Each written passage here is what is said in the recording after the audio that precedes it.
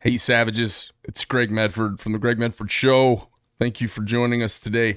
If you're not into Arizona politics, you should stick around because we're going to talk about the continuum of politics and how it's changed over the last decade a little bit today. We're going to talk to somebody who's been around politics for a decent amount of time, in and out of it a few times at a pretty high level, who's jumping back into it, and how the lay of the land has changed in the post-Trump era, the Trump era, hopefully not the post-Trump era.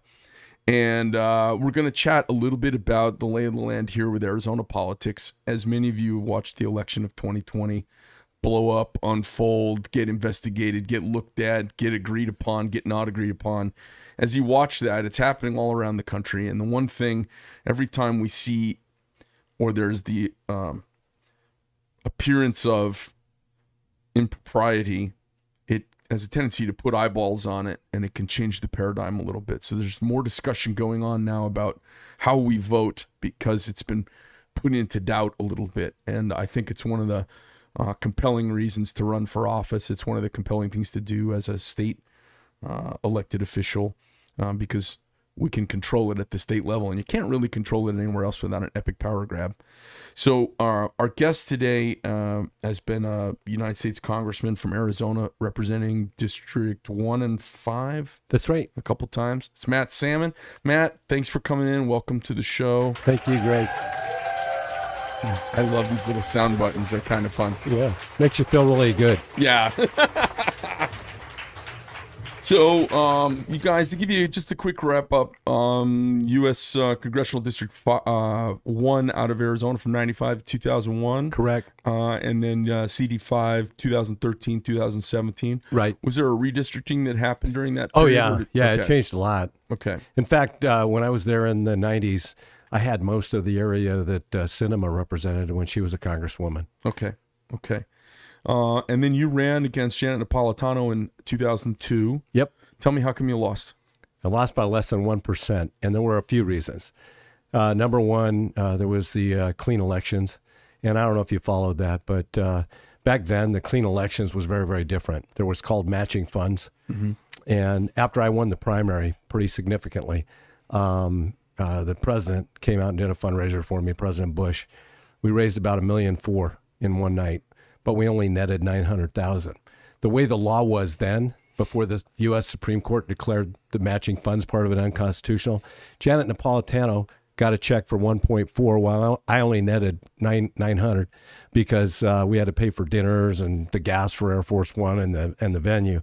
And so then when the Republican Governors Association would come in and do ads for me, she got matching funds for that.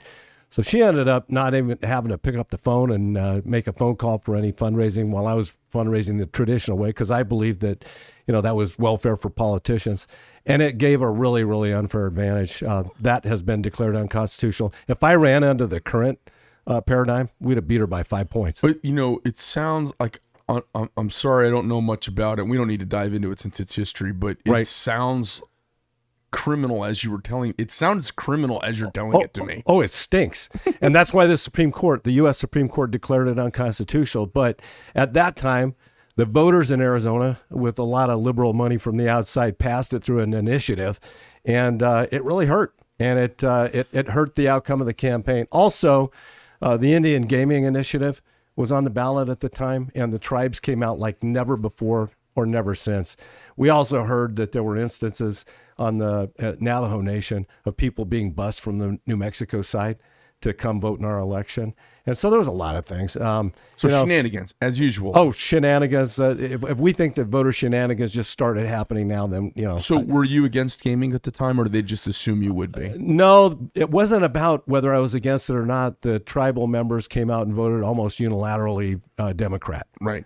And so that made a big difference in the campaign too. But that won't be a factor this time. In fact, this time, the other thing is during the midterm of the president that's in office, the opposite party ends up taking major victories. And Bush was the president, and it was his off election time. Yeah. And so we had that going against us too. This time, with Biden being the president, that is going to be in my favor. And I think with everything that Biden's done to hurt America, from Afghanistan, the inflation, the fact that he flipped the idea that we were energy independent to begging for OPEC oil, makes me sick. all of those things, Yeah. I think puts the wind at my back. Let me ask you a couple. I mean, obviously, a lot of people don't understand this. So for you guys who aren't like crazy political followers, whenever the party in power in the White House is in the midterm, the 2-year election, 2-year cycle that comes up, there is a tendency for, traditionally, there is a kind of wind in the opposite direction of the party, because there's some sort of, you get a little fatigued by the time you're a year or two in. The promises usually that are made that aren't kept create some fatigue with the party in power. Even though it may not be the party in power everywhere, there is kind of wind against that party in power. And there's a pendulum. And they have a tendency to not do what they say they're going to do. So that's one. And Bush, during that time, remember mission accomplished. Oh yeah, and all that crap. I mean, that was wind in my face. Right. Also, the sitting governor of Arizona had signed into law. Remember the retrofitting of all the vehicles with propane and right. the natural gas, yep. And it almost bankrupted the state, and they were actually calling the governor Propane Jane. I was dealing with all of that at that time, and it wasn't a good year for Republicans. Okay. Let's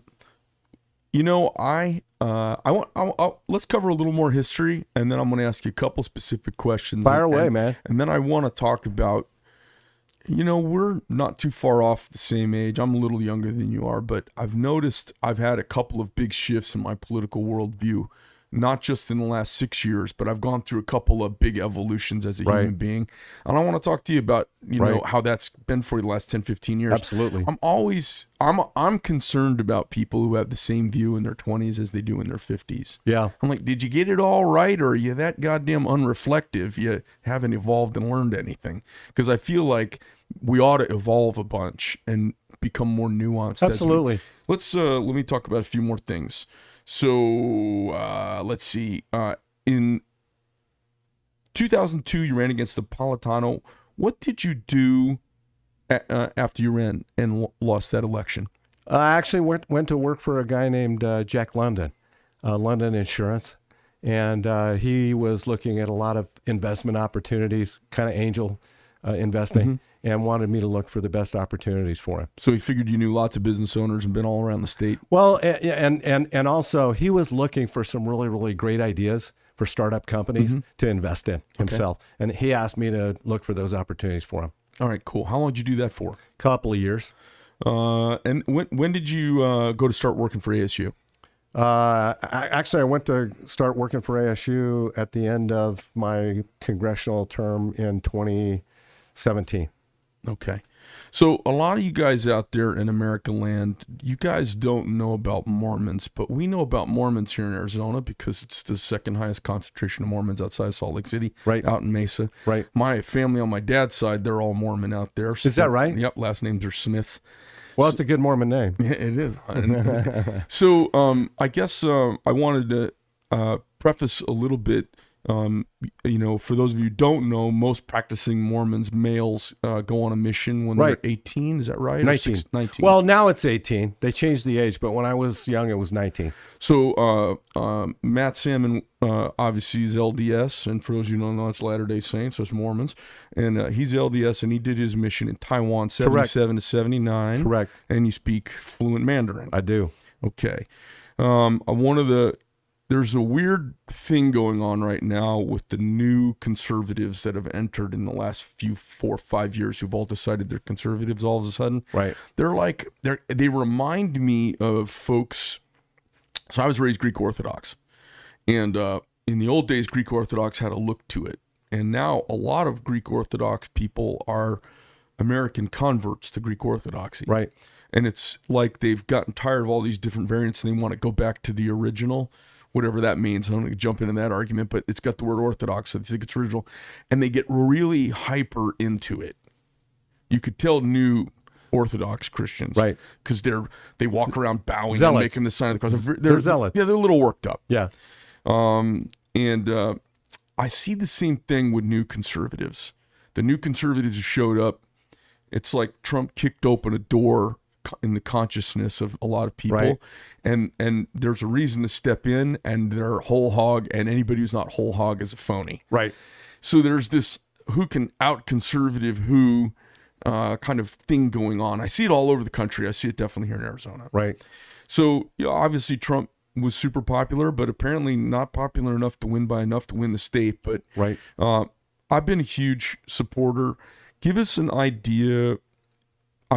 This is a multi-part question, so I'm taking a long way to Tipperary. Give us an idea where you are on that continuum of, your Trump right-winger and your mainstream kind of mid-tier conservative. Give me an idea where you are on that spectrum. I've always been pretty damn conservative. And when I say that, whether it's dealing with the Second Amendment, the pro-life issue, I've always been pretty hardcore conservative. In fact, when I ran for Congress in 2012, I'd sat out for 12 years. And you just don't do that. You don't sit out and then run again because nobody knows who you are. And I was running against the sitting Speaker of the House for Arizona's state legislature. Who's that? Kirk Adams. Okay. And he ended up becoming the chief of staff for Governor Ducey. Anyway, when I ran in that election, I developed a reputation during the 90s as being pretty hardcore. Steve Largent, Tom Coburn, and I, we were kind of the vanguard back then. And, holding Gingrich and others to the line to keep the promises that we made. And because of that, a lot of the go along, get along guys, the mainstream Republicans. Yeah, I call them country club Republicans. Whatever. Yeah. They weren't fans of me at all. And when I ran for Congress again, both John McCain and Jeff Flake endorsed my opponent, Kirk Adams. Ran commercials for him, did everything they could to help him get elected. And it's because I don't pull any punches. If somebody's a Republican and they lie, or somebody's a Republican and they don't keep the promises that we made, then I speak out. And I'm not trying to be a jerk about it. It's just that I signed up to get a job done. I believe in the Constitution with everything that I got. And I believe that if we actually only passed constitutional laws, the budget would be balanced by next Tuesday. Because there's so much friggin' stuff in Washington, D.C. that is passed. Vast that is oversight. That is overreach. Yeah, like the Department of Education. I sponsored legislation every year that I was there to get rid of the Federal Department of Education. You show me in the Constitution, in the enumerated powers, where education's in there. It's not. Right. And so I'm a strict constitutionalist, and I'm somebody that believes that if we make promises, we keep them. In fact, I gave a term limits pledge, and I was one of the few that actually kept my promise on that. So that's not popular with a lot of the country club Republicans. And so, I campaigned, when I campaigned in 2012, I was very much, excuse the pun, a salmon swimming upstream, because I was fighting against all the establishment guys, and I won that election. I went back to Washington, D.C., and I got sick with what I saw. The Republicans, many of them, most of them had turned into a bunch of wimps. John Boehner was the Speaker of the House. We'd promised that we were going to repeal Obamacare, and we weren't bringing the bills to the table. And so I got sick of it. And so Jim Jordan, Mark Meadows, Ron DeSantis, and I got together, and we created the Freedom Caucus. And we were a pain in the butt to those Republicans that were, just mouth-only Republicans. Are you pissed off? Yeah, I'm pissed off because I get sick and tired of politicians promising one thing and doing another. I've heard it all my life. And so of the people out there that I'm talking to, that I deal with, they hear these people say one thing and do another. Like Arnold Schwarzenegger, big friggin' celebrity. He was going to go and change everything, be such a great guy, the Terminator. He ended up being a loser. He ended up being somebody that didn't keep the promises. He did not honor the promises that he made, and he was a loser. Jesse Ventura in Minnesota. We can go through all these different people that promised to be one thing and then they ended up being something else. Well, we see these folks that are kind of ingenues. You know, they've got name recognition and they think they're smarter than the scripts they read. Right. They've stepped into these positions, and because of name recognition, you can come in and do something. Well, when you got some celebrity, yeah, absolutely. you can walk in, and the thing is, you know, it's like. But then their handlers take over. But then their handlers take over, and they've got no rudder. They've never fought a conservative fight in their life. And they're out there making all these promises of everything they're going to do if they're elected, you know, to a position. And you know what? I'm sorry, but I've seen those people, and they're a dime a dozen. And I've seen more of those people than I've seen real people that actually want to fight. Well,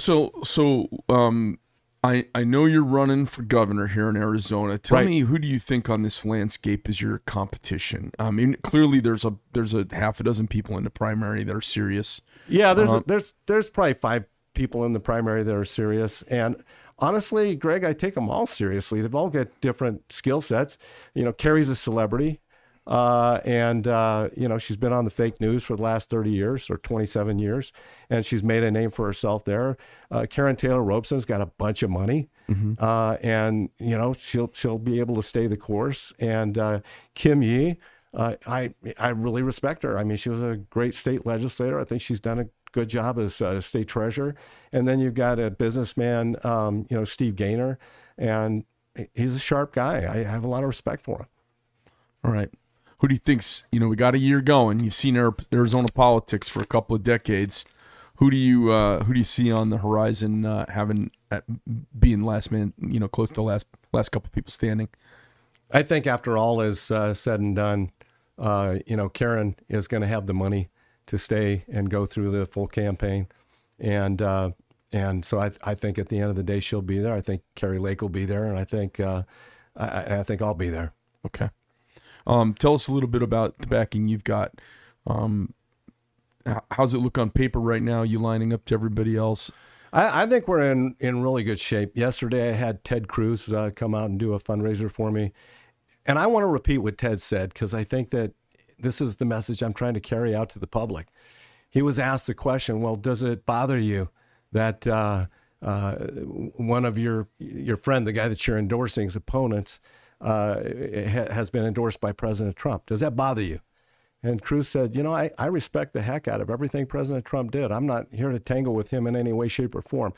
But my yardstick, how I judge people, is that's the scars that they have on their back in fighting the fight. And if they don't have any scars, then I'm not going to give them the time of day, because you don't know what they're going to do.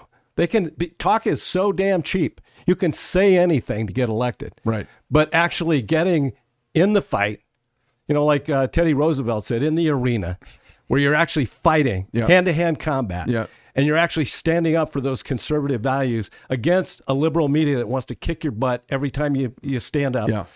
When you've got those scars, then you've earned your way forward. And that's what Cruz said. I'm looking for somebody with those scars that's actually been in the fight and has been battle-tested and been true to the cause. Yeah, it reminds me of Mike Tyson. Everybody's got a plan until you punch him in the mouth. That's right. Yeah. That's right. So talk to me a little bit about, what do you think? Tell me a little bit about yourself. Like, we don't know much about you, but I don't mean like where you grew up and that stuff. I don't really care about that. You grew up in Salt Lake and you lived down here. And I mean, you were born there, right? I was born in Salt Lake. We've been here since I was 12. Okay. Graduated from Mesa High School, graduated from ASU, been married for 42 years, got 4 wonderful kids, 9 grandchildren. What do your kids do? Well, my oldest daughter is on the Mesa School Board. Okay. She's got a bachelor's and a master's in education. She's been a school teacher. Her husband is my dentist. Okay. And they live about a mile away. They have 4 terrific kids. The oldest is a senior in high school. And they're all outside. They love everything outside. All my family, we love shooting. We love guns. We love knives. I know what you're packing today. I heard somebody said, hey, Congressman Salmon's packing a cig. You know what? And that's what I'm packing today. I have a lot of favorite guns. Okay. You know, and somebody asked me one time, you know, how many guns you got? And I said, no respecting gun owner can tell you how many guns they have. I don't know. I have a lot. I know. It's the same way. You know, I don't know how many. I haven't done inventory. I haven't counted them all. I've got a lot. I've got, you know, a couple of ARs. I've got a lot of hunting rifles. I deer hunt every year. I've got a lot of deer heads on my wall. You know, I love outdoors. I love to shoot. I'd say my favorite pistol right now that I have is one I just got about 8 months ago.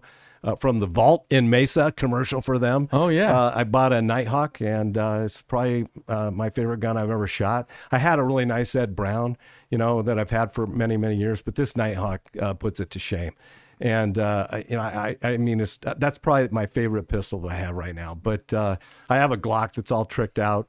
And got the Trijicon red dot sights on it, and I love it. It's a fun gun to shoot, but nothing that compares with my new Nighthawk. I love it. All right, cool. And I see you're a knife guy too. You're the first person I've had come in, political person that we've had come in to talk with us who's actually slinging one of our knives. I got that actually about 2 or 3 years ago from a really good friend of mine, Brady Miller, over at Monkey Edge. Yeah. And he's a dear friend, and I buy a lot of knives from him. And I love knives, hawks. I love them all. Oh, awesome. Okay, so let me run through a couple of other things here. So, tell me what makes you jump back in, because you've had kind of 2 stints as part of that largest legislative thing. Right. You took a crack at this executive thing, and unfortunate alignment of events and wins. Right. And that happens a lot of times. Yeah. That's the way it goes. Yeah. What makes you come back? Scared as hell. I mean, I look at what's happening. I think about, my mom and dad. My mom and dad grew up during the Great Depression. My mom never graduated from high school. She left home when she was 16 because they didn't have enough money to put food on the table. So she went to Georgia and became a nanny. My dad went into World War II, fought the Japanese in New Guinea. He was the BAR guy in his platoon. Was he Marine? He was Army. Oh. And so because he had the most firepower, the Japanese snipers, that was the first guy they wanted to pick off. So my dad saw a lot of action, one of the bravest, most gutsy guys I've ever met in my life. But they left me a better America than they got, by far. Right. And I can't say that right now. And I believe that the only way having served in the belly of the beast in Washington, D.C., and seen that cast of characters back there, I do not have the confidence that they're going to turn this country around. I really don't. I believe if we're going to do it, it's going to be one state at a time. And our founding fathers, they gave us the tool. It's the 9th and the 10th Amendments, which say that everything not delegated to Congress is left to the people in the states. Yeah. All the enumerated powers are clearly enumerated. If they ain't there, then that's for the people in the states. And we've been passing unconstitutional stuff probably since Woodrow Wilson. And I believe that we need a governor that's going to stand up and fight against that encroachment.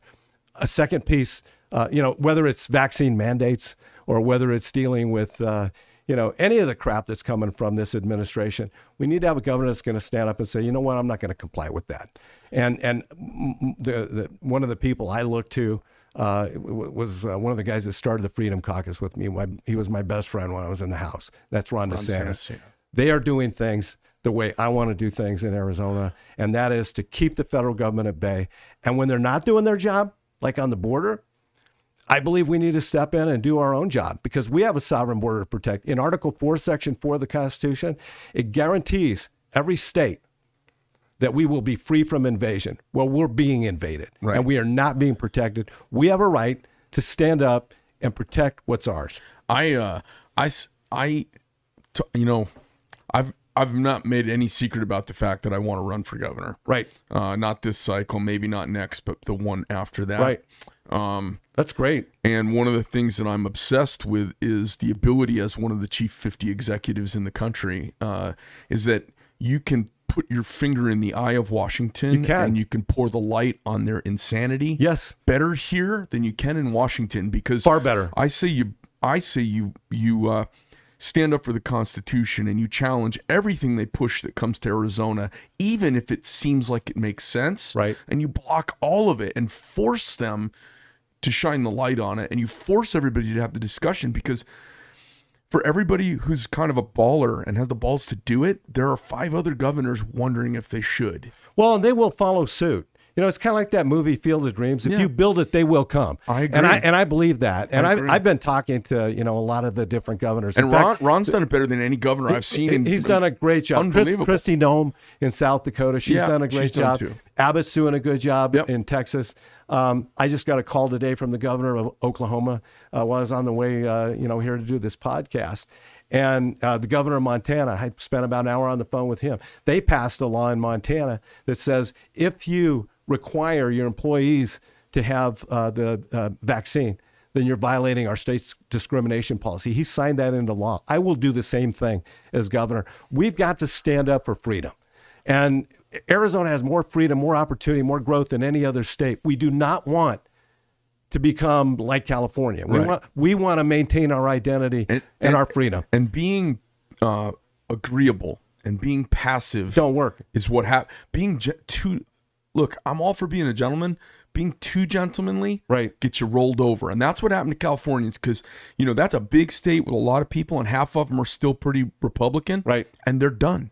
And when you see what's happened with some of these other states, I think, you know, one of the things I'm hearing on the campaign trail as I'm going around is it's actually a statement that was made by the head of the Navy in Japan after they bombed Pearl Harbor. Remember he said, I'm afraid we've awakened the sleeping giant. Tiger, yeah. I think the Biden administration has awakened the sleeping giant. I think so too. I'm seeing people come from out of the woodwork right now to stand up and be willing to fight. And I am as excited as I can be to lead on that fight.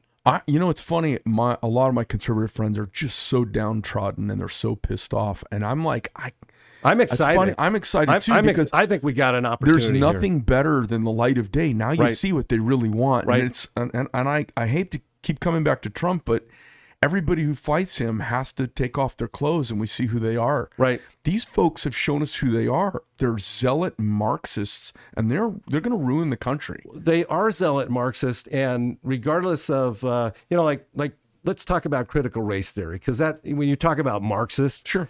There's nothing more Marxist than that. But so let's say we ban that, which we will, we have, we'll get it done. What are they going to come up with next year? It'll be something else. It'll be something else. So the only solution for this is something I'm pushing big time, and that is for the parents to be able to take their tax dollars and put their kid in whatever school they want their kids to be in. School choice. Full-blown school choice. And we've got it pretty well here in Arizona, no, don't we? we don't. So give me an idea. Tell me what it is in a real quick nutshell and what you want it to be. So right now, the only kids that can go to private or parochial schools on the government dime are kids with special needs. I want it for every kid. And I think that's the only way. Okay, so not the public charter. You mean actually be able to? Yeah, public. I want them to be able to go to charter schools. I want them to be able to homeschool. I want them to be able to go to private or parochial schools. I want families to decide the best school for their kids, and I want bureaucrats in the education community to understand if you're not keeping your customers happy, you're going to lose customers. So the cornerstone of capitalism, everybody, really is accountability. As you own a company, if you make good products, you are accountable to the market responds in favor. If you are not good with your products and you're not accountable, they will respond and buy from someone else.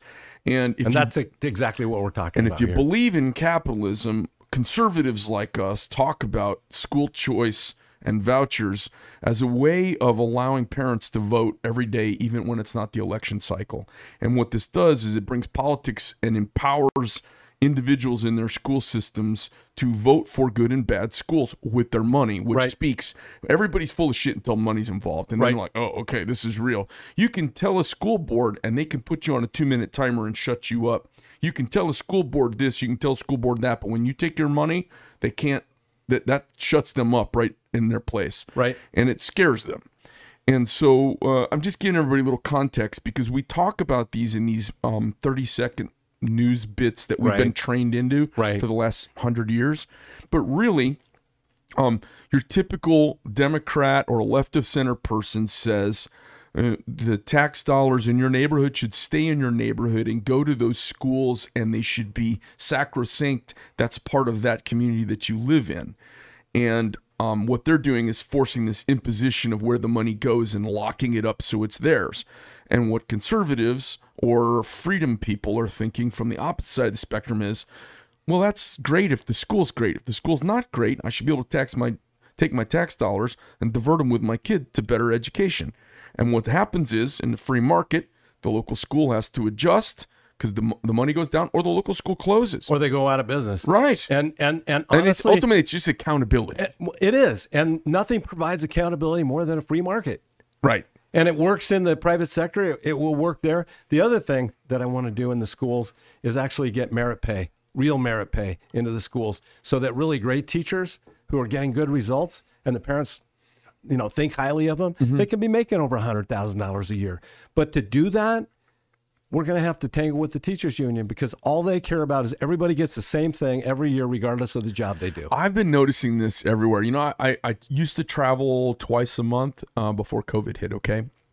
And I'm seeing this. I'm a foodie, so I went to this really nice place up in Portland, out to dinner. And I always meet everybody and talk to them about what they're up to. How do you like a game? So waitress comes over and I asked her server, I said, oh, how do you like working here? What a cool place. And the first thing she did is she dove into this. They pooled their tips. And I said, well, that's very Marxist of you. She goes, oh, it's great because, we all just take care of each other. I go, I turned to, as soon as she walked away, I turned to the folks that we were at dinner. I said, oh, the service is going to suck here because they don't have to compete for their money and they don't give a shit. Young people are just being brainwashed into this. It's all for Marxism. One for all. Everybody gets the same thing. And all it means is shit. Yeah, everything collective turns to shit. Absolutely. And the thing is, it's not just a saying of kooky right-wingers who carry pistols. We can see it in play around the world. We don't have to guess about this. Well, when you think about it, Greg, are people crossing the border in mass numbers in some of these socialist countries like they are ours? No, they're not, because it doesn't work. And they don't have a life that everybody dreams about. Everybody's crashing our borders because we've got a great lifestyle and the free market works and our economy is humming. Right. The only reason European countries have Syrians going there or North Africans, because it really sucks in the other countries. It's because it's the 12th century where they're coming from. Right. And Europe, and then the minute they get a chance, they would all come to the United States. I talk about this all the time. If you poll for the last, 25, 50 years, I'm sure you've seen this. They've polled nations around the country, and the number one place everybody wants to go is the United States. Of course. And if you add up like the next 10 or 20 countries, the percentage is still greater for the U.S. It's where everyone wants to come. Right. Because the American dream is really something that is about whatever you want to do or become in this country, as long as you're willing to put in the effort and the elbow grease, then you're going to get it. And I think, that's what we should be doing as we screen people to come in the country. We should be looking for people who are coming for the dream, not for the handout. Absolutely. And I don't think most Americans would begrudge those kind of folks that are actually coming in and want to pull their weight and actually want to contribute and, be part of the solution, not part of the problem. Yeah. Well, talk to me a little bit. When your name has come up a couple of times with gubernatorial candidates that I've spoken to in the last couple months, they really like to rag on you about ASU, the Confucius Institute, and all of that. So this is a time to take a few minutes and unpack that a little bit. Absolutely. As you mentioned, well, first of all, when I left Congress this last time, I had some really good friends that said, Matt, if you can get in with the university, boy, do they need a conservative voice. And you ought to try to do it. And so I joined ASU. I got to tell you, we won some battles. I got some really good things, I think, to happen, and I lost a lot.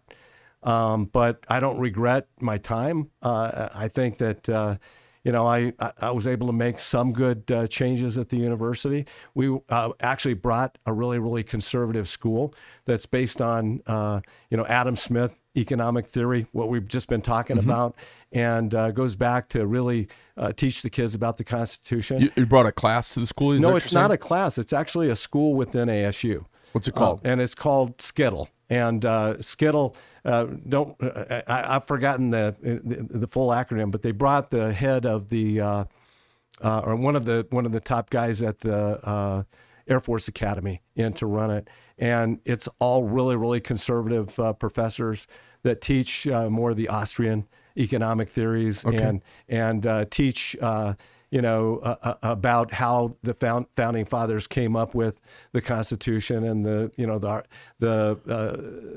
all of the philosophies of Locke. It's just really, really good stuff.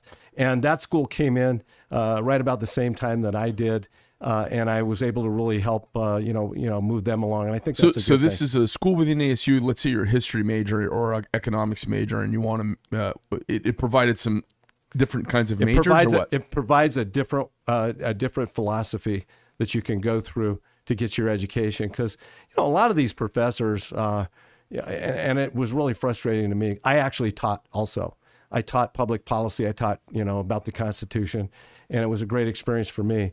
But a lot of the teachers there, most of the teachers, they have a more liberal ideology. Oh, of course. And it's really frustrating because a lot of the kids end up getting graded on, whether or not they regurgitate those ideas. And it's tragic, and it's got to change. I ended up leaving ASU. How long were you there for? 4.5 years. Okay. Half a year before I could vest. Did you? And I quit a half a year before and the reason I quit was because they came up with a policy that all the kids that weren't vaccinated had a mask everywhere, and they had to get tested twice a week. And I gave them my resignation that day. It wasn't just that. I mean, there was a lot of things that it kind of culminated in that, and I left. They actually said I could have stayed. In fact, the general counsel said I could have stayed till next August. A year from now. And with the money I was making, I've given up a hell of a lot. But I gave it up because I figured I needed to stand on my principle. Talk to me a little bit about... Let me talk... You asked about the Confucius Institute. Yeah, I was going to ask you. So for people who don't know, this was funded by the Chinese government around the United States. Right. They put these Confucius Institute at universities, and it was meant to be some sort of cultural exchange type club that they set up around. No, it was more about language. Okay. It was more about educating the kids. And as you mentioned earlier, I served a mission for Taiwan, hardly fans of China. Right. And so you speak Mandarin. I speak pretty fluently. Yeah. Yeah. Okay. Yeah. And I was one of the strongest defenders and supporters of Taiwan when I was in Congress. And as such, made a lot of enemies, on the China side. Yeah. In fact, I went to the swearing in for the president of China, and I got a phone call from the ambassador from China warning me not to go. And I said, screw you, I'm going. And so I went. But I was one of the strongest voices against the persecution of the Uyghurs, the selling and harvesting of organs from political prisoners, the buildup of military islands or military installations on the islands in the South China and East China Sea. I've been one of their strongest adversaries on these kinds of things. So anyway, fast forward, I come to ASU, and they've had this Confucius Institute for about 10 years already. And it's teaching American kids how to speak Chinese. One of the things I've constantly heard from our folks in the military is we don't have enough Chinese speakers because we need to do a better job spying on them and knowing what they're up to. Yeah, and if you don't speak their language, you can't do that. Right. And so they're like Navajo code talkers. Correct. A whole bunch of them. Correct. So anyway, I come under all those auspices, and it's been there for 10 years. I'm at a conference in Washington, D.C., and there was some guy from the AP who was asking questions, and the Confucius Institute came up, and I said some positive things about it. That's what's come back to haunt me. But fast forward, I ended up... In all fairness, before the Trump presidency, right, the Confucius Institute, there was no controversy about no, it. not at all. And there was like over 100 of them across the country. And you may know this, but I effing hate China. Like I'm as close to a button pusher to glass that place as you can be. Right. But I mean, I would have never thought anything of it. And so you get hired by a university. Well, you know who the strongest voice was against the Confucius Institute? Who? Ted Cruz. By far. Go check it out. Doesn't surprise me. Go check. And do you think that if I was a China sympathizer, Ted Cruz would be out endorsing me? Right. No. Not going to happen. So anyway, I made some positive comments because I believe, it's a good thing for more American kids to learn how to speak Chinese so we can do a better job knowing what China's up to. Yeah. Anyway, fast forward, Ted Cruz, got very vocal and got an amendment in the National Defense Authorization Act, dealing with the Confucius Institute. And I actually went to Michael Crow, the president of ASU, and I said, we need to shut it down. And we did shut it down. It's been closed for 2 years. And then I called the folks at U of A, University of Arizona, who also had one. And I told them, I think you should shut it down too. And they shut theirs down a couple months after we did. Basically what happened is the good-hearted, open, liberal minds of our educational system thought it was a great idea to have these foreign language people there because everyone is trying to learn Mandarin. I mean, and if you learn from a native speaker, it's going to be better. Yeah, because I live in a pretty snooty part of town, and everyone's wanting to offer Chinese programs because they think it's the future. And I'm like, it's not the future. But anyway, so it doesn't seem odd to me that it came into existence. Right.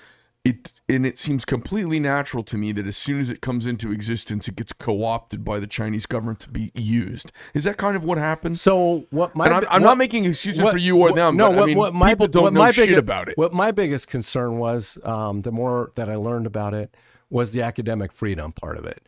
Because, if you wanted to come out and speak in support of Taiwan and their independence, the folks that came from China that were teaching, these kids would be apoplectic about it. And so I really do believe that academic freedom. In fact, when GAO, Government Accountability Office, they investigated, the Confucius Institute, they actually gave them a clean bill of health from an espionage point of view. But the academic freedom was something I was really concerned about. When you look at the college campuses, the bigger concern about espionage are the ones where they're inviting these China scholars to come over into the science departments, right? Yes. Yeah. To come and do research. Yeah. And that one really concerns me. And and when I'm governor, several things. For one thing, if you want to deal with an adversary like China, having a governor that actually understands China and knows how to go to battle with them is a good thing. Yeah. And I'm that guy. The second thing is, if any espionage happens, we're going to prosecute them to the nth degree. They try to steal our trade secrets or hack into our systems. I'm for hanging them. We will prosecute them to the nth degree. The last thing is, any contractors that do business with the with the state of Arizona, we're going to tell them, if you're doing business with China, you're not going to be a state contractor. I think back to Lawrence of Arabia, and I love that movie. There's a great line in there. Peter O'Toole. There's a great line where Peter O'Toole, he speaks some Arabic, and the guy says, "Oh, you've learned to speak Arabic." He says, "Oh, then you're a secret Arab inside." Right. And I think a lot of people have little thoughts like that. I wanted to have the discussion about Mormonism, the mission, right? How Mormons end up being polyglots because of their international missions that so many of them do at such a higher rate than their average population. Right. And I think a lot of them folks are a little hazy about Taiwan versus China. Oh, let me tell you. And it confuses people. It doesn't confuse me. No. Let me tell you, Taiwan came to be because Chiang Kai-shek, who was fighting against Mao, in China, was basically chased out of China, and they went to island of Formosa, which is now Taiwan, and they formed a new government. You wouldn't find a more thriving democracy on the earth, and they hate China. Let me give you an example.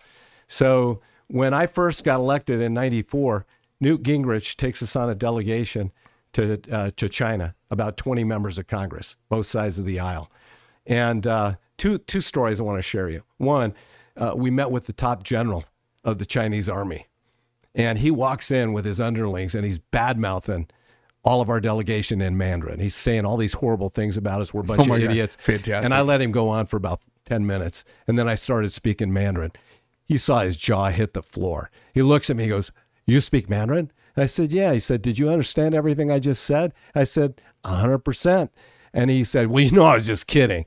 I said, "Yeah, I'm sure you were." Anyway, it lets them, it's been a really handy tool for me. Jesus, I bet. To be able to stay on top of these guys. But then I'm doing a press conference, and I'm doing it in Mandarin over there in China. And there are all these, Oh, and I bet the Gingrich and the delegation just loved that. They loved it. Yeah, they loved it. And there's all these, commies, with their cameras and everything. and I referred to communism. I wasn't trying to be an asshole, but I ended up referring to communism as gong fei, and everybody That's pejorative. Everybody gasps, and they're like, and after I finished, one of the reporters came up to me, a young lady, and she goes, "Where did you learn your Mandarin?" She's saying it in Chinese. I said, "Well, I learned in Taiwan." She says, that makes sense. That's the reason. Yeah. I said, "Why?" She said, "You just refer to communists as communist bandits." It's fantastic. So, because it's built into the vernacular. Oh, it's built in. Taiwan. Yeah, they have such a, but you see, China is threatening them every day. Sending ships down the Taiwan Strait, cutting into their airspace with their fighter pilots and their bombers, and Taiwan is one of the. I mean, it's like Israel with us. They are one of our strongest allies, and they love freedom more than I can say. I run into Taiwanese, and I love chatting with Taiwanese. I was in Vegas setting up a store there, and we had a Taiwanese fan of our company come in. And we started talking, and he said, "Oh, I want to take you to my favorite Taiwanese place for lunch." So I went with him to get some dumplings. And they're the best. We sat down and started talking, and he was talking about his father coming here from Taiwan, and I was asking him about China, and he was talking. He's like, "You're my dad. My dad loves you. He anti-China, like unhinged about it, and right. It's why we left Taiwan." And I've been accused of being a racist because I'm anti-Chinese, and but I'm not anti-Taiwanese. I'm anti-communist. Yeah, that's where I'm at. I mean, honestly, even in China, among the rank and file, they don't like living under communism any more than we would. But they don't have much option. They don't have any option. Right. But the government, look, they made, when you go back and you look at kind of the chronology, the evolution, after Deng Xiaoping and, he wanted to open up China, and Nixon, in 72 normalized the relations with China at the time. And, since that time, it's just gone backward again. Yeah. So the first really so-called freely elected president of China after Deng was Jiang Zemin. And they really wanted to move to a more free market-based China and kind of relinquish some of the reins off of China. The bad thing that really happened was when this current president got elected, Xi Jinping. He's not a good person at all. He's basically declared himself the eternal leader, and he wants to go back to full-throated communism. It's a total reversal of where they were even 10 years ago. Yeah. And it's scary.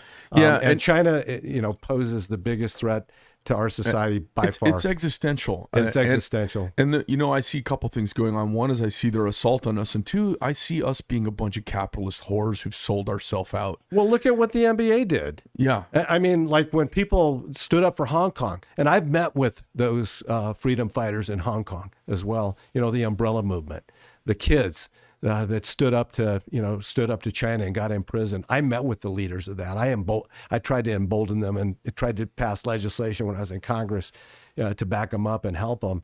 But you look at so much of the corporate America that just wants to do everything they can to keep the gravy train going, in spite of the fact that it's enslaving people and it's making life more dangerous for us as Americans. So we've got to do everything we can to stand up and assert our strength, peace through strength.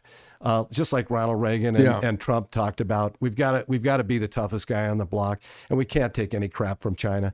But in Arizona, again, fast forward, it's a good thing to have a governor that actually knows art of war and how to fight with China, actually knows how to beat them, at their own game. Yeah. I know the enemy, and I know how to deal with them. There's a lot of smoke in the air. We see Taiwan Semiconductor putting the largest factory in the world for making semiconductors in here in town. Right. There are other Taiwanese companies that are offshoring their manufacturing to the United States. I think they see the writing on the wall. They do. They know what's coming. Right. And I think the weakness that we're projecting from a feckless Washington that doesn't have any teeth, I think all it does is embolden China to do. It does. I was on Steve Bannon's show, War Room, a few weeks ago. That's exactly what I said. In regard to Afghanistan, all that has done is embolden our enemies, like Xi Jinping and North Korea. This is what children lefties don't understand. Iran. When you talk to lefties, they say, "Oh, well, we had to get out of that war," and you say, "Well, listen, you got to get out of the war the right way." Right, because exactly. We got 4 other bad guys who all want to start and do anything they can to vanquish us. Right. That we have to keep them in check, and every move we do is on the chessboard. And they watch all of this stuff. Yeah. And especially in China, there's this phrase paper tiger, and they view us as a paper tiger, especially right now. They didn't under Trump. No. Because Trump got tough, when Right. he did how he dealt with them with the tariffs and everything. And, he was tough with them. But right now, they see us as easy pickings. And we've got to stand up. And because Taiwan's a big reach. I mean, Taiwan's a big reach for the United States to go over and try and defend a country that's right off the coast of another country. It's a really big reach. It's a really big reach. It's a really big reach, and it's really important. And that's why it's so important to be crazy like a fox in many ways, keeping Xi Jinping on his heels instead of letting him pivot and dictate the tempo of discourse internationally. We should be cramming his economy up his ass with our tariffs. And we can. I know. And we can. And so we've let off on all that. We let them off the hook, and now they're up to trouble again. I say keep them on the hook, and that way they're busy staying in power. Yep. No, you're absolutely right. And whether, it's all these despots across the world, dealing with Iran on their nuclear deal and all this other stuff, and with Kim Jong-un, Rocket Man, they are hell-bent on destroying everything that we love and know. And the only thing that keeps them at bay is wondering what we're going to do. If they, the only thing that keeps them at bay is wondering, if I hit them, are they going to hit me back 5 times as hard? Right. And if they know the answer to that, then you just then let them do whatever they want. Then they don't hit. Right. Right.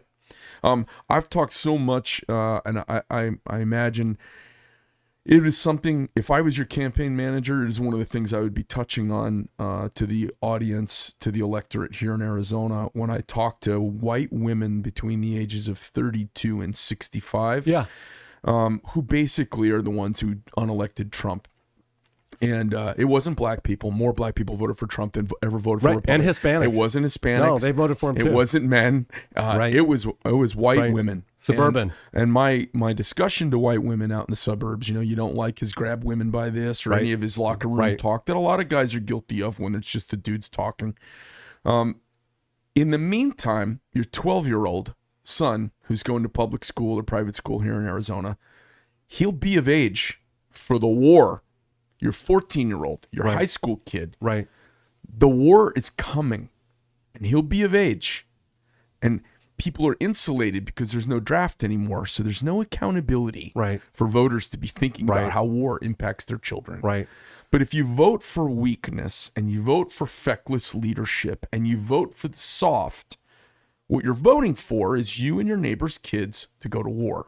That's a great point. And I resent the shit out of it because my family always raises the hand and steps up. Yep. And I see generations of families that have never stepped up, and they're offended by tough talk. Right. They're offended by mean tweets, and they're offended by somebody getting hot under the collar talking politics or angry at Washington. Right. And get it all back to personal. Ladies, if you don't want your sons to go to war, then elect somebody that's actually going to be strong. You got to put somebody with balls in office. Absolutely. And I just hate to say it's so blue collar, but that is what we have to say to them. Right. See, after all the nuance, just remember, your 12-year-old right now will be of age for the next war. And when they've got their driver's license, they're on the way home from school, and it's their senior year in high school, and one of their friends joined, and they come home and say, hey, I joined the Marines. How do you think that's going to feel?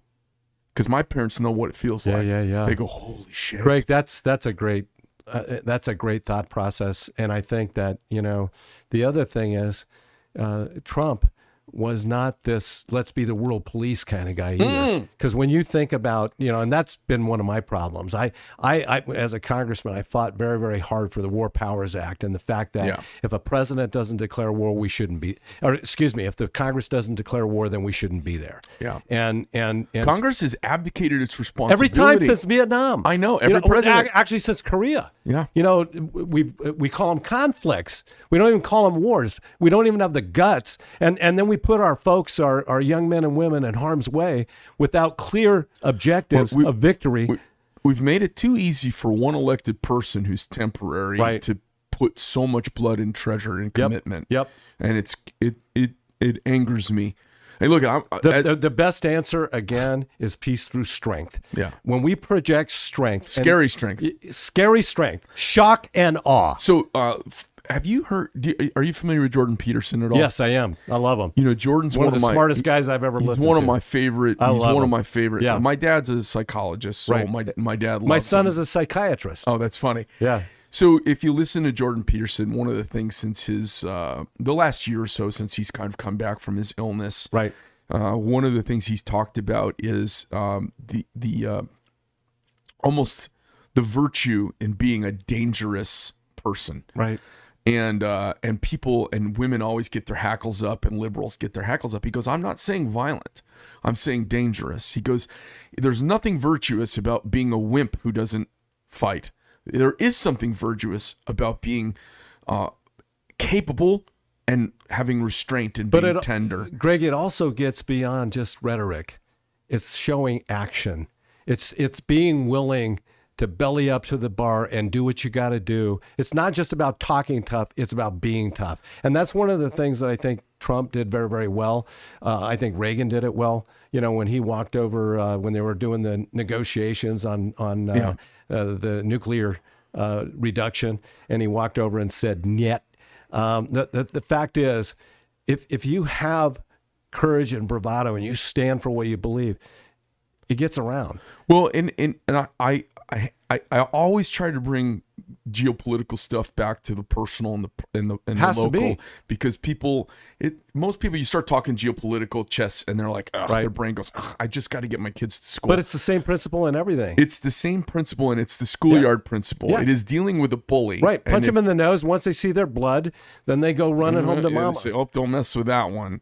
And that's what we want, and we can't keep putting these softies in there who believe the world's a different place. Well, you know, when we created the Freedom Caucus, we got holy hell, from all the other, literally 90% of the people in the Republican conference. We were just a bunch of turncoats. We weren't backing the Republican Party. Right. When I think we backed the Republican Party more than they did, far more than they did, because we were actually fighting for the principles we said we were going to fight for. But one of the first things that we did was the Freedom Caucus nominated me and Jim Jordan and Mark Meadows, who was Trump's chief of staff, but he wasn't at the time. We went into John Boehner, sat down in his office and said, we got the votes to take you out as speaker.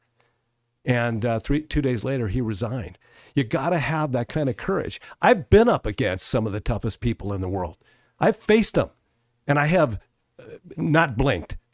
And that's the kind of leader I think we need here in Arizona. Because as we deal with the onslaught that's coming every day from the federal government trying to force us into submission, we've got to have a governor that says, you know what? It's kind of like Jack Palance on City Slickers. I crap bigger than you. Okay, I am willing to stand up and fight that fight, and I've shown it before. I'll do it again. Talk to me about a couple of issues, big tech and its effect over our Arizona citizens. I know Florida has allowed some lawsuit. They've passed some laws to allow litigation against big tech. We got to do the same thing. Yeah, we have to do something that hurts them. We have to, because I get censored really hard. Right. Everybody who's speaking out gets censored. Ultimately, it's going to take a federal law, and I think they need to be broken up. I mean, I think that's a big part of it. They're just too big, and I think the antitrust laws are going to have to be invoked, and they're going to have a comeuppance, but that's going to take years. The federals don't have the feds don't have the balls to do it. And they don't have the guts. But you know, at the state level, we can follow suit with what they've been doing in Florida, and to provide an opportunity for people to be able to file lawsuits. But that's another difference, Greg. I mean, when you're talking about big tech, one of my opponents has recommended that we put cameras in all the classrooms. Now, it sounds like a really great idea. But it scares the hell out of me, because when the conservatives are in charge, that's great. All works really nice. Right. What are they going to use those cameras for when the liberals take back over? No, and you know the pendulum swings. I know. You got to have a little bit of a long-term focus and understand the law of unintended consequences. And no government program ever goes away. They always morph into something rotten. Yeah. And I've seen it every time. Now, it's great to have these novices come in who've never done anything or never fought a conservative fight saying, hey, yeah, let's put cameras in all the classrooms.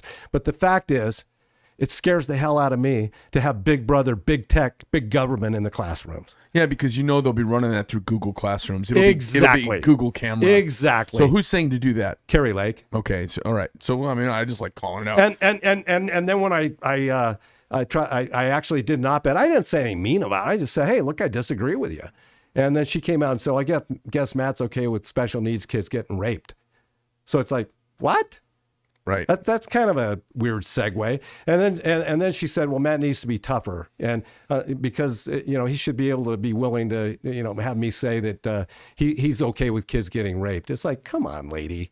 I'm as tough as anybody else. And I'm not going to shirk because, she said that. But the fact is, I think that she hasn't thought the process through at all. Right. And because she's never fought a conservative fight in her life before this year, she doesn't understand how it works. I talk to a lot of people new to politics, and they come with their solutions. Right. And I'm like, hey, just all your solutions, every one of them turns into a government overreach. Exactly. So, and what you think is really great today, 10 years from now, is going to be a nightmare. Yeah. And it's great to have you in the fight. But why don't you sit back and learn a little bit before you start pontificating all the solutions that, I was sitting with a gal who was running for governor. I remember Frank DeSoma from POF. He was one of my dearest friends. I actually lobbied for him. So Frank and I were sitting with Arpaio and a gal who was running for governor. Right. It was the four of us, and her husband was kind of off to the side. Right. And we were at Pizzeria Bianco. We Right. had met down there, and Frank was like, he calls me up and goes, hey, Greg, I want you to come to this lunch with me. So she was having this lunch, trying to get money from Frank and from me. Right. And then Arpaio was there, and she was trying to turn it into a twofer and get his endorsement because he was kind of in his heyday at the moment. Right. And I remember she was talking about she was going to come down here and kind of save Arizona. And I said, I go, where are you from? I didn't say anything. She says, well, you haven't said much. Greg. I know who you're talking about, by the way. Yeah. And I said, she said, I go, well, listen, look, you went to school, you come down here from another state, you're going to save all of us dust-kicking hillbillies with our squinty eyes and disbelieving looks. You're going to save us from our hillbilly selves down here in Arizona, and you're going to bring all this corporate money and all these corporations here because you speak corporate. I said, I can't tell why you want to run for governor. Quite frankly, I think you run out of ideas because you went to school, you worked for a billion-dollar company, now you're not sure what to do with yourself because all men want to be rich and rich men want to be king. I said, so I don't know what you want to be here for. But I said, everything you're mentioning are programs, and programs sound like Democrat talk, and it's more stuff we don't need here. You know what? Government programs, it's like Ronald Reagan said, government is not the answer. Government is the problem. It is not the solution. It is the problem. When we have to come up with government solutions to everything, and now that I'm hearing Republicans like this one from Carrie Lake talking about these big government liberal social programs that we're going to put into the classrooms, it's like, come on. Been there, done that. We've done these things, and it actually ends up being a nightmare 2 or 3 years, even 5 years after after it's passed. It ends up becoming one of our biggest problems. Unintended consequences. But the best answer for the classrooms, parents, get into the classrooms. Yeah. Get real bodies, real eyes, real people. Because they've used shootings and COVID to block themselves even more now. So they got the bulletproof glass across the front. Right. You can't get in the school unless you're buzzed in. You can't just say, hey, I want to stop in and say hi to my kid and bring him an apple for the lunch. Oh, no, can't do that. Right. Now, I know they got to run an organization and they can't have everybody coming and going, but I remember when you could go in the classroom and you could see what your kids were up to, and it wasn't a problem. And now parents are a problem, and they seem to like it. They seem to like not having parents around. Like, you got to really schedule it, and you got to do lots of planning.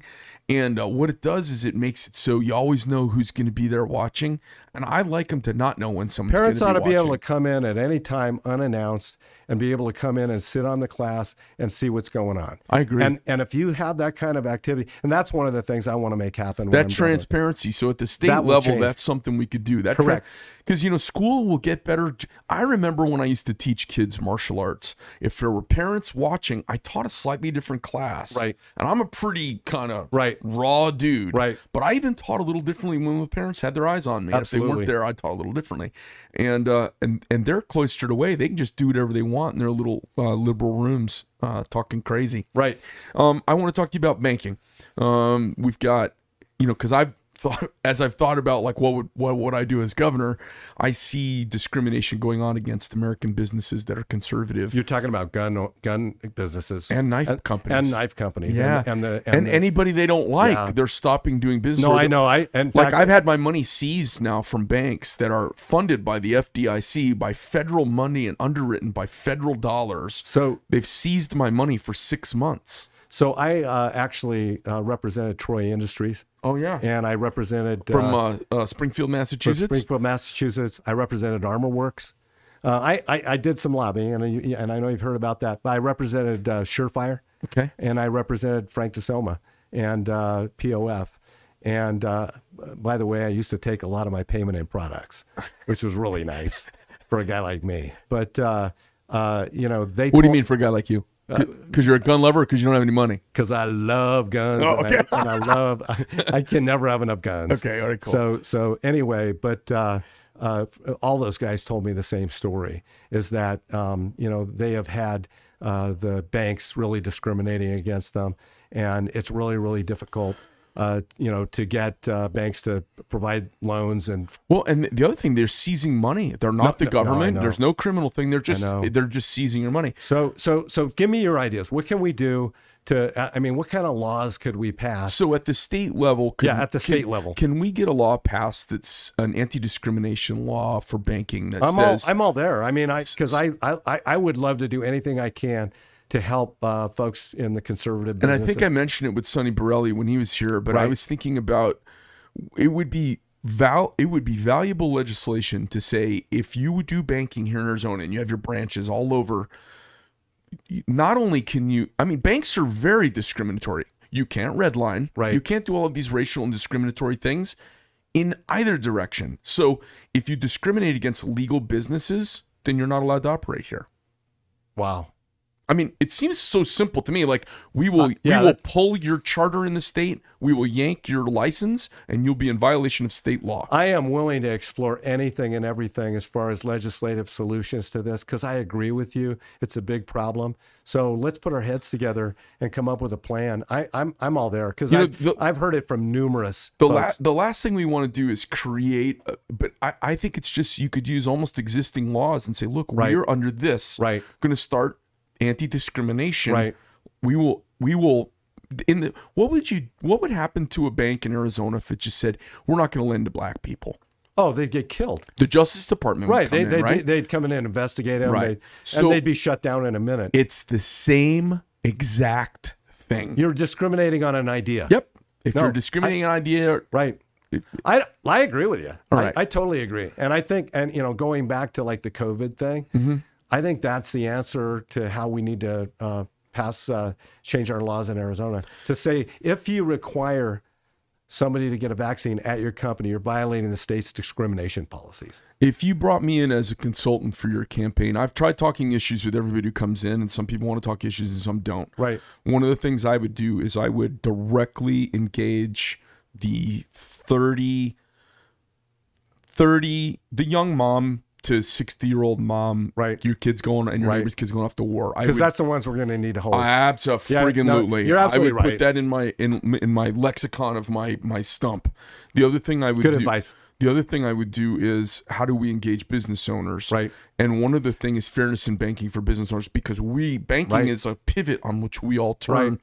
And that would get business owners to really pay attention to you, because business owners have a tendency, we're all, we are looking at the world through the straw of our universe. Sure. And a lot of us, our universe is worked out enough. There's plenty of room on the left and right of the margins for us to do our business, a lot of us.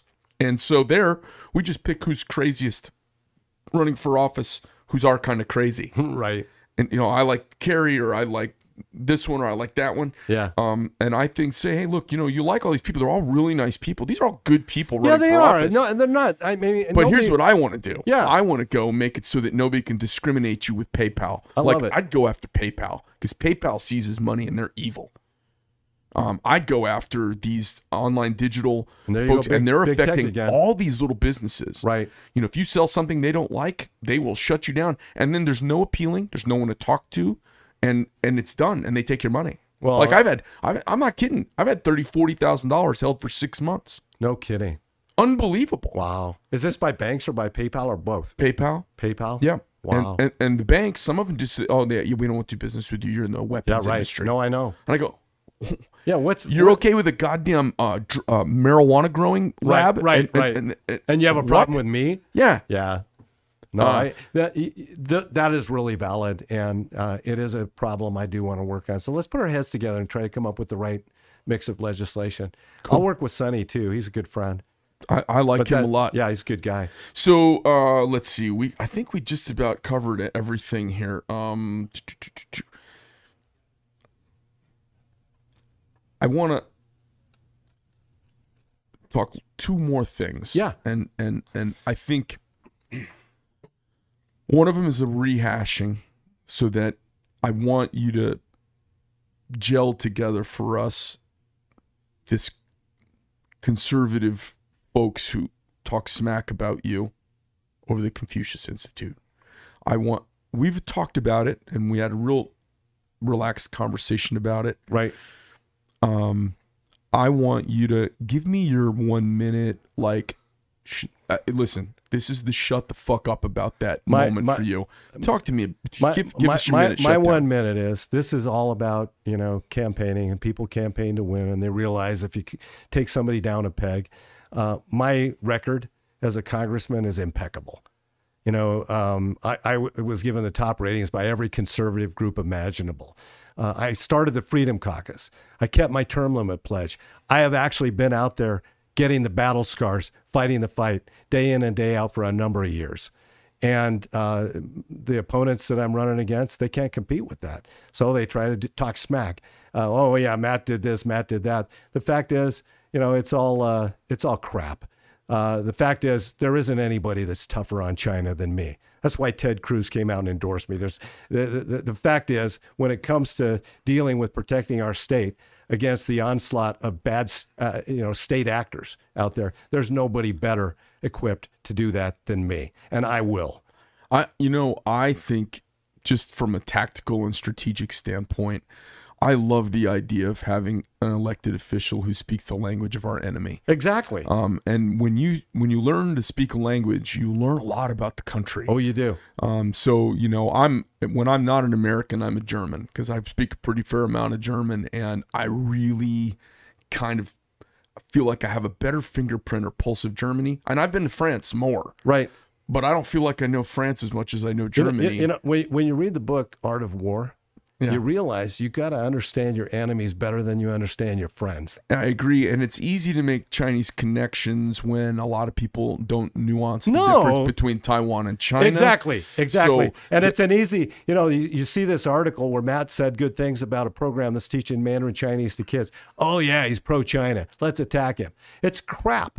You go back to my background and the fact that I was one of the staunchest fighters against China as I chaired the Asia-Pacific Subcommittee on Foreign Affairs, and I was the biggest thorn in their side that had been there for years and years and years. And they feared me because I actually spoke their language and I know how they think. What a spectacular piece of, it's not leverage, it's just power, because they're not fluent in English, but they speak a lot of English. Right. And we show up and we're provincial and don't speak a lick of Chinese. Correct. So to have somebody who's actually... And so when you actually can be a fly on the wall and know what they're saying, like gigantic. that example that I used when I was with Gingrich in China, it turns the tables. Right. I think it's fantastic. The other, and so these are all little pick and pull issues. They're like threads on the loom of our tapestry. That is kind of our politics, the political cloth of Arizona and United States. I see a great challenge, and it is an evil, and I'm not sure what to do about it.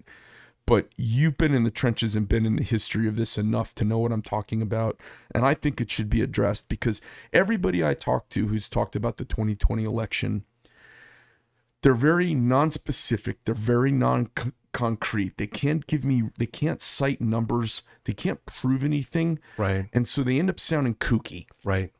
It's like faith-based hostility. Right. The biggest concern I have right now in Arizona politics, which clearly makes a difference on the national scene, we can be a leader in so many ways. And I don't want to be a leader for the sake of being a leader.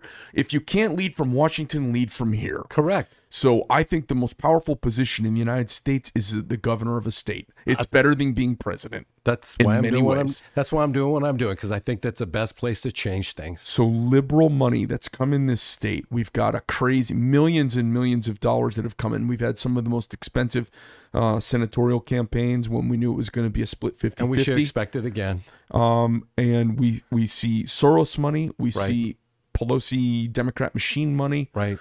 What can we do? Well, I will tell you something. And as I've gone around the state and I'm watching more and more people rise up, precinct committeemen, more and more people, as I've gone around to the school board meetings, more and more people showing up at school boards, actually holding these school board members accountable and speaking out and taking them to task for being rubber stamps for the administrations they represent. It gives me a lot of courage. And I have a lot, I've done a lot of political races. I will put a lot more faith in a grassroots army than money any day of the week, because people fighting for people, they change hearts and minds. You know, you think back to some of the greatest things that have ever happened in the world.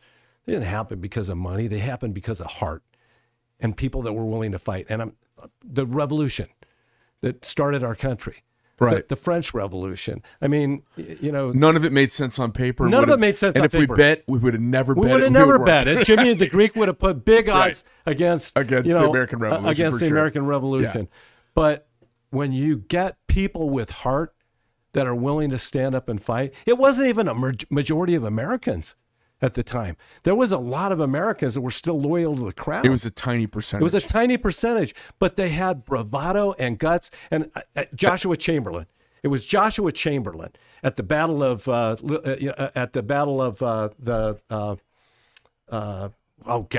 was at the Battle of Gettysburg, but Battle of Little Round Top. Oh yeah. And Joshua Chamberlain is leading this platoon of guys that's supposed to defend Little Round Top at all costs. And the Arkansas regiment keeps coming up the hill, and they're fighting, shooting their single shot, rounds, and they ran out of ammunition. And Joshua Chamberlain makes the order, fix bayonets, and the Union Army charges down the hill at the Arkansas regiment. And they were so overcome with the bravado that they dropped their weapons and they were captured. My point is that, yeah, we're fighting some big enemies. We're fighting Hollywood. We're fighting the media. We're fighting against, corporate America. We really are. And we're fighting against, all this money from the Soroses and all these other liberal entities. But we've got a lot of people with heart that are standing up and realizing we have the power to take things back. And I'm going to bet on them. Yeah. The American Revolution wouldn't have happened if Google was around then. No, it wouldn't have, because they would have tamped that shit down. Neither would the Civil War, because if Lincoln had done a poll among the American people and said, hey, are you willing to fight this colossal war that will pit father against son and brother against brother, and we're going to lose untold Americans in the name of freeing the slaves? Are you willing? Are you with me? It would have probably come back about 3%. Right. But sometimes, and hopefully more times, people lead on what's right. Right. The leadership. That's right. Yeah. Well, it's been a pleasure having you in. It's good seeing you. I didn't even recognize you when you came walking up, and my brain hadn't quite clicked. I wasn't in office mode quite yet. Yeah. But it was good seeing you. Hey, it's great seeing you, Greg. And I'm such a fan of what you do here, and being able to see this today has really made my week. So thank you. Awesome. Well, lovely having you here. Honestly, people wonder why I do this, because I don't make any money doing this, and it takes away from my professional. Right. But it's cathartic for me. I'm less angry, And I feel like the three-legged milk stool of America doesn't work without a free and independent press. And if they've abdicated their responsibility, then we have to fill in spot, just like at the border. That's right. And if the press isn't going to be fair, honest, and open and give the time for ideas, the free marketplace of ideas to be seen, we have to do it. God bless you for that. Sharing these around. So thank you. It's an honor and great fun having you here. And thanks, Greg. I hope during the campaign, as things ramp up, I hope you reach back out, or we'll reach out to you. And I absolutely will. This has been really, really fun, and what a great way to go into Christmas week. Thank you. It's really been a great day for me. Thank you. Yeah, no, I tell you, it's I just it tickles me to no end. I think about my grandfather, who came off the boat from Greece here during World War I. He was at sea for 2 weeks while they were sinking passenger ships in the Mediterranean. Wow. He didn't know that food came with his ticket, so he hadn't eaten for 2 weeks when he got here. He came through Ellis Island. I got the paperwork where he signed. And if he told his story about becoming an American citizen and how he wanted to fight in World War II, but he owned a trucking company and the government said, no, you run your trucking company. That's really important. I met him when he was an old man. So I came along in 70. He was born in 02. Right. Wow. Okay. So he was 68 when I met him. So by the time I was conscious, he was already an old man. Yeah. And I remember, I wasn't sure. I didn't think it was silly, but he carried a handkerchief in his pocket all the time, and he would wipe his eyes when he talked about becoming an American.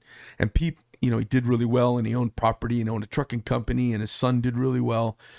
And he cried about America when he talked about America. And I still get choked up. That is so cool. If he were alive today and saw that, his grandson, because he sees all of this, as we do with our kids and our grandkids, the extension of our success, right? Kind of, right? Right.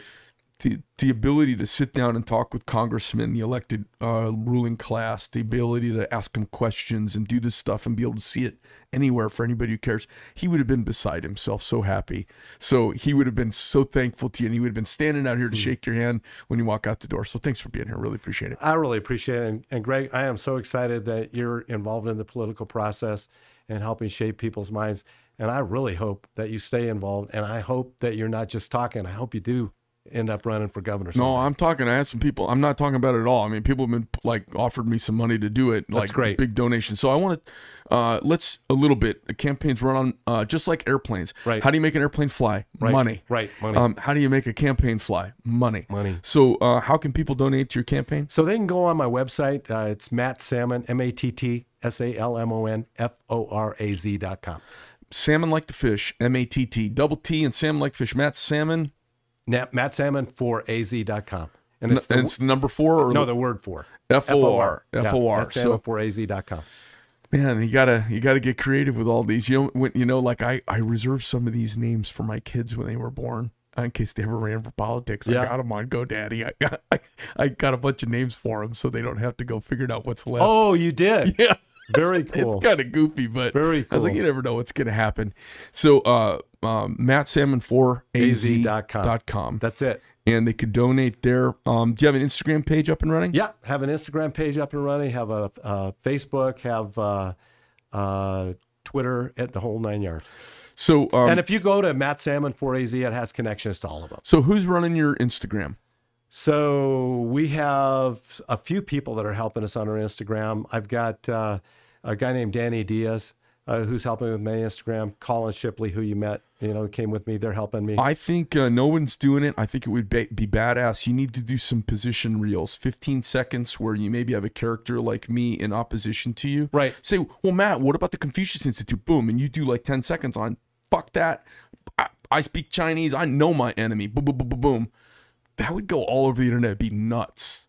I love it. So, all right. This is all I do is market. I love it. Thanks, brother. Hey, pleasure. Appreciate it very much. Hey, you get what you pay for. Right. Right here, okay? Yeah, I love it. Okay, hey guys, Greg Medford from the Greg Medford Show, live here in Phoenix, Arizona with Matt Salmon. Thanks for coming in. Look, 2022 is a big year. We can, I hate to say stick it to the man, but we can stick it to the plan. The plan is to torpedo our country, and we can stiff arm them completely. We're going to take back the Congress. We're going to take back the Senate. We're going to get more Republican, real Republican, conservative, constitutionalist, follow the original rule governors in office around the country. I don't know if we'll ever get a Constitutional Convention. I don't know if we'll ever fix Washington, but if we fix everything else, Washington won't have any choice but to lock in step with us. They almost never lead. There's only been a few instances. Most of the time, they didn't pass the Civil Rights Act until most of America agreed with it. And that was mostly Republicans, too, that did it. That's right. I mean, they don't do anything out in front. The last time we were out in front was in the Emancipation Proclamation in 18, I don't know, was that 1859? 1860 something. Right before the war started. Yeah, And then yeah. the time before that was the taxation without representation. I mean, Washington's led 2 times. Right. So it's time that we quit looking to simpletons corrupted in Washington to solve the rest of Americans' problems. We solve our problems out here. Washington won't have any choice but to march with us. So they can't lead us from afar. From afar, they can be led. That's all I can say. So we're signing out. I'm out. Have a good one, you guys.